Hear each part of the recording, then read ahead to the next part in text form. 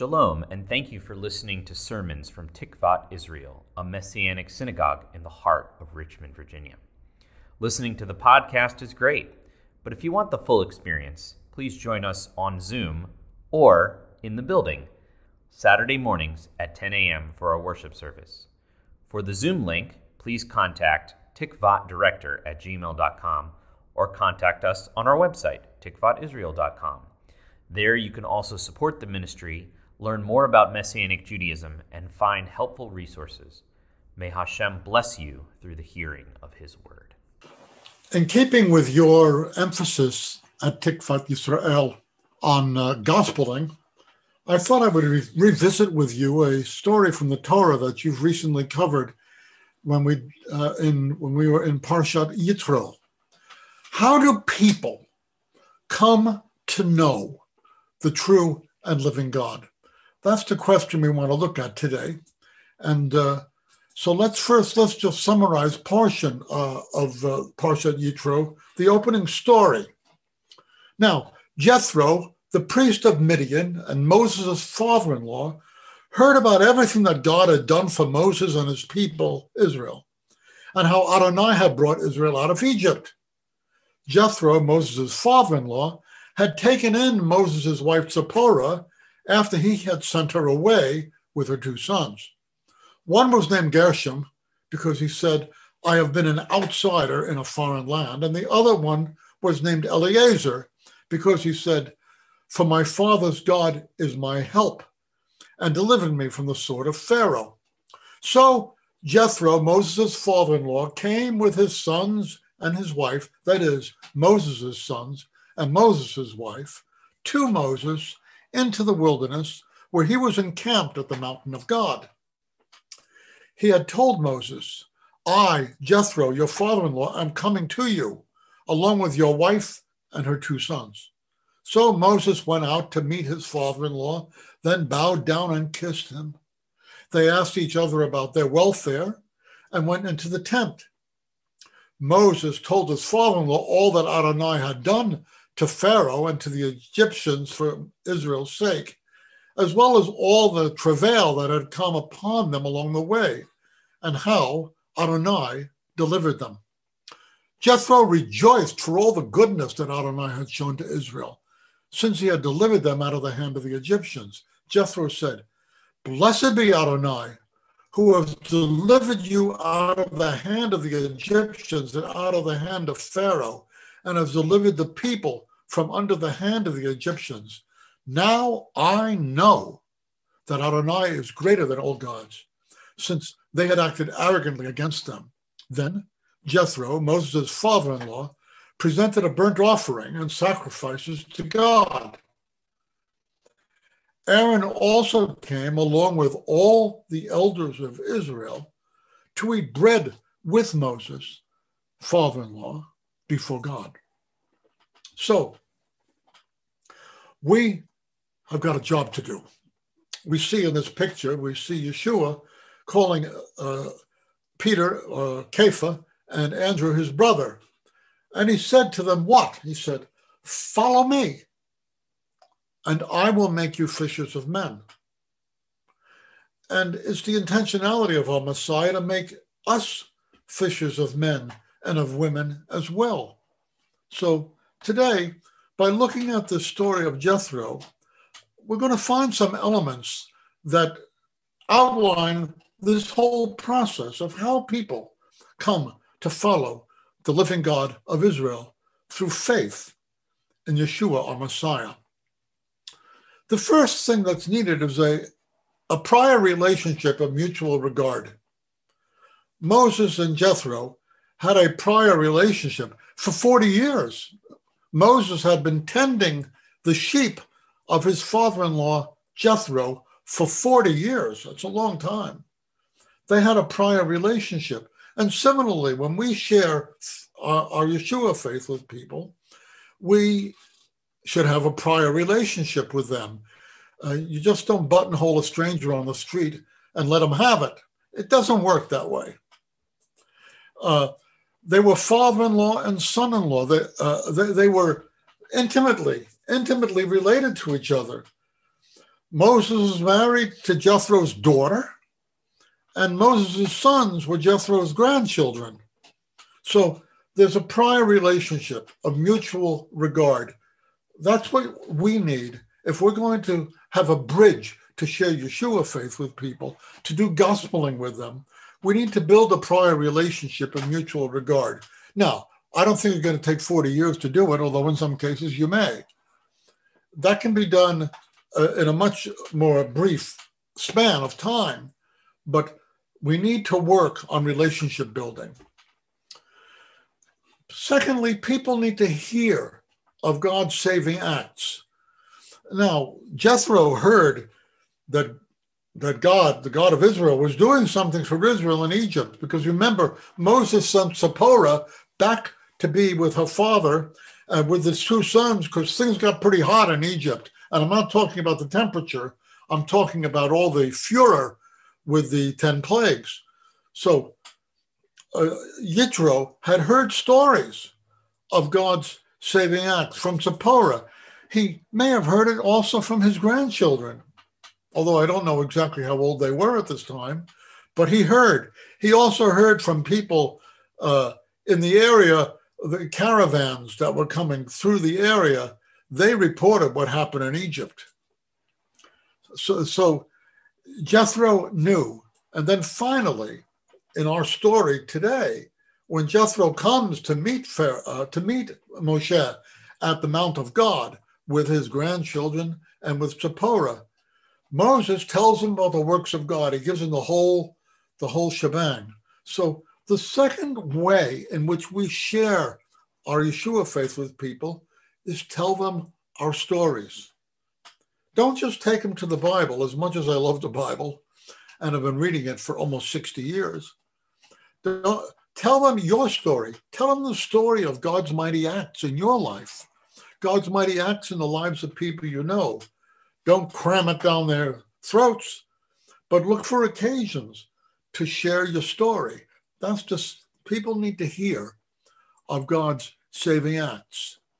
Thirdly, people who come to Yeshua faith, people who come into relationship with the living God, come to a point where they articulate a choice for and against. Yitro is a priest of Midian. He's a professional religious guy of another religion. But after hearing all these stories, he says, now I know. Now I know that there is no God greater than the God of Israel. He makes a choice where he chooses the God of Israel against other options. That's going to happen with people that you share Yeshua faith with. There'll come a point where they say, now I know. I remember there used to be a man in my congregation named Harry and Joyce. Both of them were engineering types. She was a believer. Harry was a Jewish guy who was not a believer. And he decided he was going to read the Bible in order to find out what was wrong with it. And he told me the story himself. He said about halfway through reading the Bible, he said he came to the point where he realized, I still have questions, but now I believe that my questions will be answered by this book. The answer is in there somewhere. He came to a point where he said, now I know. Now I know that there's something here that I have to deal with. We'll see more about that in a minute. What happens with Jethro next is he performs a bonding ritual. He offers a sacrifice. That offering of the sacrifice is his way of declaring, now the God of Israel is my God. He offers a sacrifice. So the question is, what are the bonding rituals for Yeshua faith? Well, when I came to Yeshua faith, we required people to close their eyes and bow your heads and invite Yeshua into your heart. Now, I don't want to disappoint any of you, but that's not in the Bible. But it was the metaphor that we used. That's what you had to do, this bonding ritual, to indicate that you are coming to Yeshua faith. I have another story to tell you. I knew a fantastic lady in San Francisco when I lived there. Her name was Hazel Stone. Hazel when I knew her, was in her 70s, and I knew her into her 80s. And she was the most effective personal evangelist I've ever known. She lived in the Tenderloin district, which was a somewhat seedy section of town, right near Union Square, which was a very chic section of town. She lived in a hotel there, and she every week she'd come to our Bible study, and she'd always had stories about her sharing of faith. One night she told us a story. She said, "Honey," she called you honey. She said, "I was up in my room, I was getting ready for bed, and the Lord told me to go downstairs to Lefty O'Doul's. Lefty O'Doul's was a bar." So she got dressed, she went downstairs. I think it was, at any rate, she sat down at the table. Within a couple of minutes, a prostitute sat down at the table with her. And within a few minutes, Hazel had led this woman to faith in Yeshua. Hazel was fantastic. She told me how she came to Yeshua faith. Her mother was a Jewish Pentecostal, and Hazel thought her mother was nuts, and she wanted nothing to do with it. And when Hazel was about 40 years old, she went to this church, Glad Tidings Tabernacle, to get her mother and bring her home, because her mother was in that church every time the doors were open.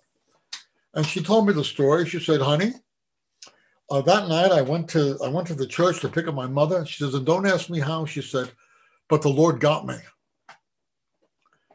And she was living proof that the Lord really got her. Well, then she came home that night, and she had a sister. And her sister said to her, and she told her sister that she had come to faith. And her sister said, "Did you walk forward at a meeting?" She said, "No, I didn't walk forward at a meeting." Her sister said, "Well, then you're not saved." Because for the sister, this metaphor was absolutely essential. If you didn't walk forward, it didn't happen. So we have to get over these kinds of things. Yitro had a bonding ritual, offering of a sacrifice. The bonding ritual for Yeshua faith, the real serious bonding ritual, is tefillah, is tefillah Mashiachenu. It's immersion. At any rate, that is also a ritual of welcome into the community. We find that after Yitro offers his sacrifice, he then has a meal with Moshe, with Aaron, with the elders of Israel. They're not eating because they're hungry. They're eating because the elders of Israel and Moses and Aaron are receiving Yitro as a member of the family. So this is another aspect of how people come to Yeshua faith.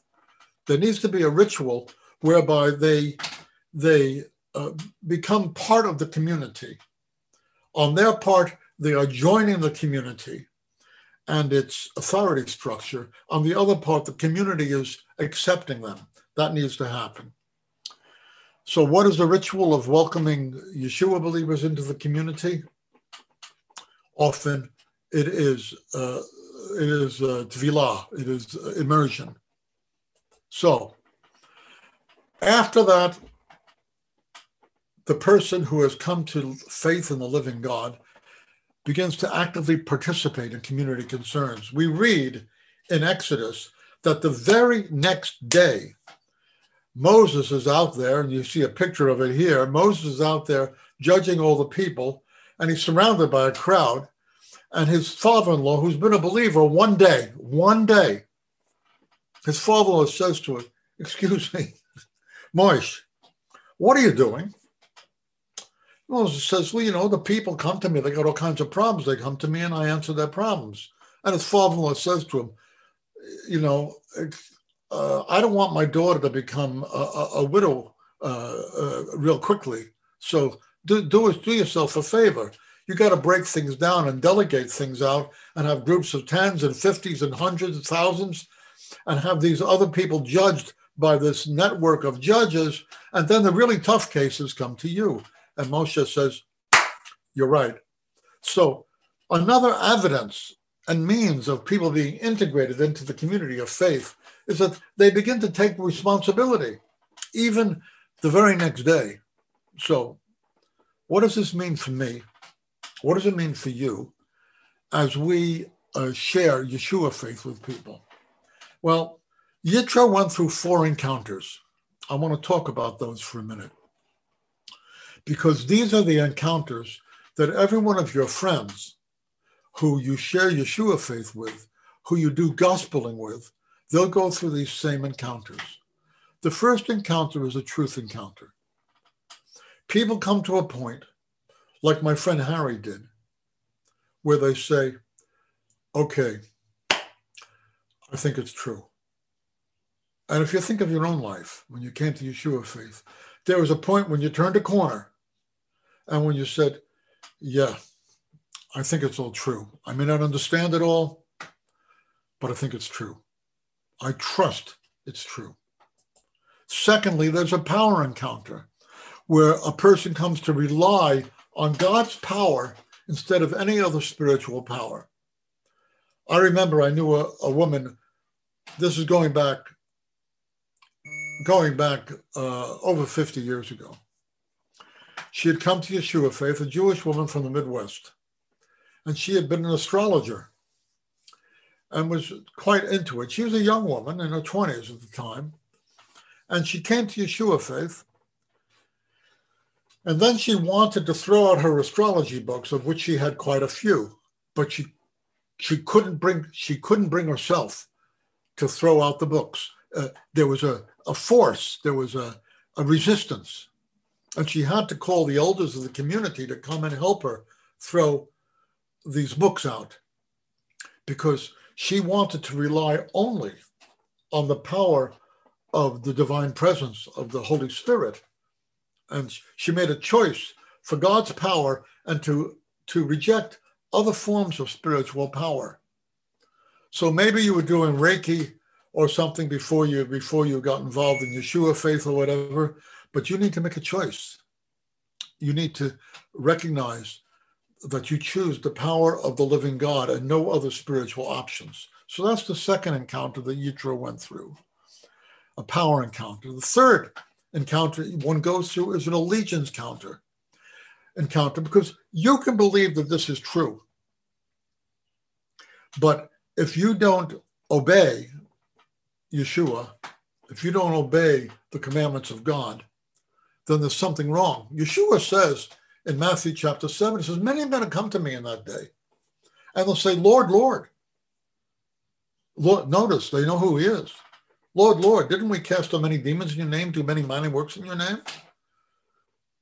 And Yeshua will say to them, depart from me, I never knew you, you who work iniquity. You knew, and you even did the stuff, because the Holy Spirit loves to honor the name of Yeshua.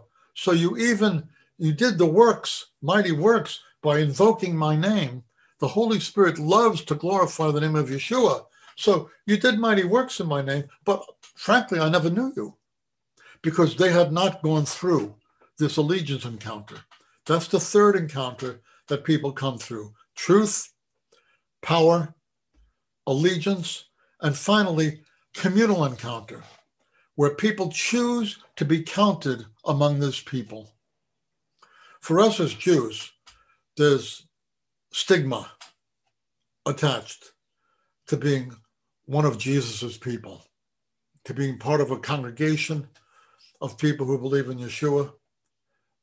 I know very well, and some of you know very well, there's a stigma. And sometimes we think, well, I'll just come to Yeshua faith. I go through the truth encounter, go through the power encounter, I go through the allegiance encounter, but I'm just going to keep my faith kind of quiet, and I don't want to be known as one of them. No, it doesn't work that way. Jethro became known as one of them. He had that meal with the elders and with Aaron and with Moses, and he became part of the community. That's the fourth encounter. So, final pointers. I want to encourage you. I love gospeling. I mean, God called me to start doing this when I was in my early 20s. I didn't expect, I was a professional musician. I didn't expect to be doing what I've been doing for the last 50 years. Gospeling. It's sharing a life and your stories, not just a message. It's not giving people it's not being a human bumper sticker. It's not giving people a pitch. It is sharing a life. Secondly, it's always God who does the heavy lifting. You may feel inadequate. If you do, fine. Moses was certainly one of the most inadequate guys around. He had fled Egypt as a political fugitive, and he had spent 40 years doing idiot's work. Tending sheep was the work of children and senile old men. And he had spent 40 years tending somebody else's sheep. Moses was a complete failure when he met God at Mount Sinai. This is why, one of the reasons why Moses, when God calls him, Moses gives 5 excuses. Look, he finally says, look, just call somebody else. But it's always God who does the heavy lifting. I don't care how inadequate you feel. It makes no difference. The adequacy is not of you. The adequacy is of God. Third, his strength is made perfect in our weakness. That's what Paul teaches in 2 Corinthians. Our weakness is the arena where God's strength is manifest. God loves to manifest his strength in our weakness. Why is that? It's because when things happen, nobody will be confused. Oh, look what Stuart did. Look what David did. Oh no, because people know that Stuart and David are not up to this. If you pray for somebody and they get healed, and you're the shlemiel of the congregation, everybody knows it's not you. And that's good, because then God gets the glory. So his strength is made perfect in our weakness. Fourthly, as I said before, the Holy Spirit loves to glorify the Father through glorifying Messiah. If you, and I'm going to say this again in this short list, I want to encourage you, whenever you're talking to somebody and they complain about physical ailments, physical aches and pains, they complain about situations in their lives, they talk about someone else in their family who is sick or whatever, always look for an opportunity to just briefly pray for them. I have been surprised by God in these. I'll tell you one story. I knew a lady, she was not a believer. She had a truckload of moxie. She was just, nothing could stop her. At the time I knew her, she was in the process of divorce from her husband, who lived down near San Diego. She lived in Los Angeles. She said her children were not interested in her. Her husband was not interested in her. She was going through chemotherapy and didn't even bother telling them. I think she did chemo 2 or 3 times a week. She didn't bother telling anybody. She worked as a phlebotomist. She went around to various people's houses, taking blood from them as a medical professional for their medical upkeep. And nothing could stop her. The Northridge earthquake came, and her Mercedes station wagon was swallowed up by the earthquake. That didn't stop her. She was raped on her rounds. That didn't stop her. But this particular day, I met her when she had really been stopped. I visited her at her home. She was lying on a couch, and she was immobilized. She had an artificial shoulder joint, and she was in agony. She was in so much pain, she could not move. And I said to her, let's call her Jane. That's not her name. I said, Jane, do you mind if I pray for you? She said, no, I don't mind. So I reached out and I touched her very gingerly, the lightest possible touch you could, because you couldn't touch that shoulder. It was a cyclone of pain. I touched it as lightly as could be possibly touched. And I simply prayed, God, please take away Jane's pain so that she might know that you love her and that Yeshua is the Messiah. That's it. So we kept talking. And about 2 or 3 minutes later, she goes like this. She rotates her shoulder and she says, hey, the pain was gone. Now, did I do that? No. The Holy Spirit loves to glorify the Father through glorifying the Messiah. So look for every opportunity to be a channel of that. Pray for the people about whom you are concerned. When I came to Yeshua faith, the person who shared Yeshua faith with me had done it about 6 or 7 months earlier. I had walked her all the way home from Manhattan School of Music on 105th Street down to the about 79th Street where she lived at the YWCA, about 25 blocks. And she reminded me years later that she had tried to share her faith with me at that time. I didn't remember the conversation. It was like sowing seed on granite, nada. But she was praying for me, and some friends of hers were praying for me. And the following September, late September, early October, she invited me to a Bible study in the cafeteria at Manhattan School of Music. And 7 weeks later, I was a believer. Why? Because it was time. She prayed, and God was pleased to do his thing. So pray for the people. Have others pray for the people with whom you're concerned. Always welcome opportunities to pray for the people to whom you are gospeling. By that I mean, when you're with them, always welcome the opportunity to pray for them. You don't have to do it in King James English. You don't even have to close your eyes. You don't have to sound glorious. Be real. Be naturally supernatural. But believe that God loves to use a Shlemiel like you and like me to be a channel of his glorification of himself through glorifying Yeshua. Finally, keep your heart and the top of your head open to the whispers of his Spirit. When I worked with Jews for Jesus, I didn't have any room for any of this stuff. It wouldn't have occurred to me to really pray for sick people and believe that God might heal them. It was just not part of my paradigm.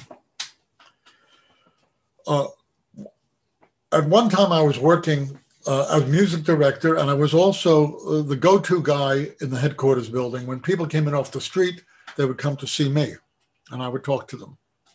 So one time, a woman came in. Her name was Wendy.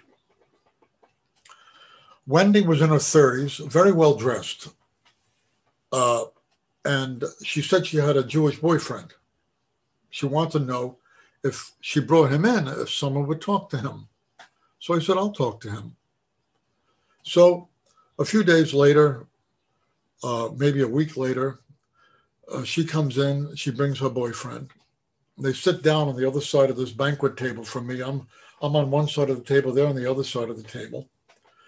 And shortly into the conversation, I say to them, is one of you married to somebody else?